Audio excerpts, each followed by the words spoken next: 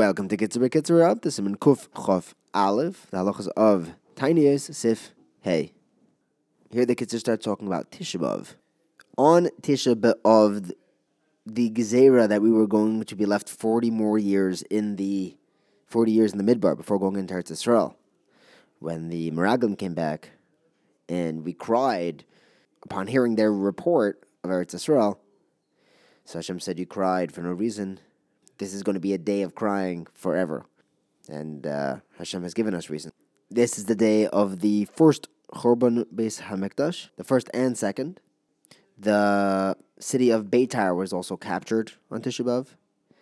It was a huge city with tens of thousands of Jews. This is where Bar Kokhba set up his base to rebel against the Romans.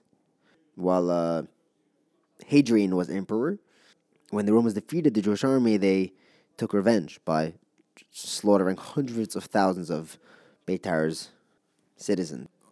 On Tisha B'Av, Turnus Rufus plowed the ground of the Heichal and the area around on Har Habayis by the second Beis HaMikdash. And here the pasuk of Tzion Soda Techoresh came to life. The Lubavitch Rebbe says that when you plow a field, there's nothing left, but it's also set to grow a new crop. There's also Tanis Esther, which we'll talk about later.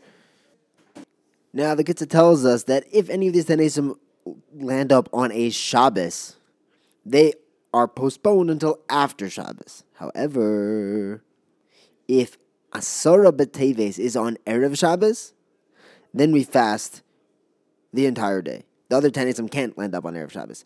And even though it's going to be uncomfortable to go into Shabbos hungry, there's still a chiyuv to fast on Erev Shabbos, but on Asar B'Teves.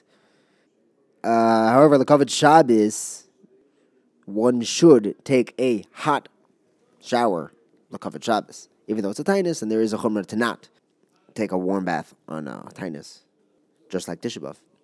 Next, the Kitzur tells us that a chosin who has one of these tainesim, one of these four fasts that lands up during his Sheva Brachas, even though the Sheva Brachas are considered a Yom Tif for him, nevertheless, he still has a chiyuv to fast, but it's Yom Tif, so he can't fast. But it's only a personal Yom Tif. The Avelis of the Tainus of the Rabbim supersedes his personal Yom Tif. And plus the pasuk says, "Im lo ya'ales Yerushalayim al rosh simchosi." It rises above my personal simcha.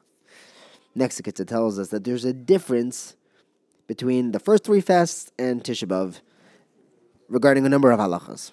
Well, the first three fasts, you're allowed to eat at night until it's a shachar, until it's morning. The fast is only by day, but Tisha B'Av it's at night. But that's only if he didn't sleep a shinas keva that night. But if he mamash fell asleep during the night, then even if he wakes up before Alois, he's not allowed to eat unless he makes a t'nai before he goes to sleep that, I'm going to wake up early and eat and drink before it's day. Then he would be allowed to eat or drink.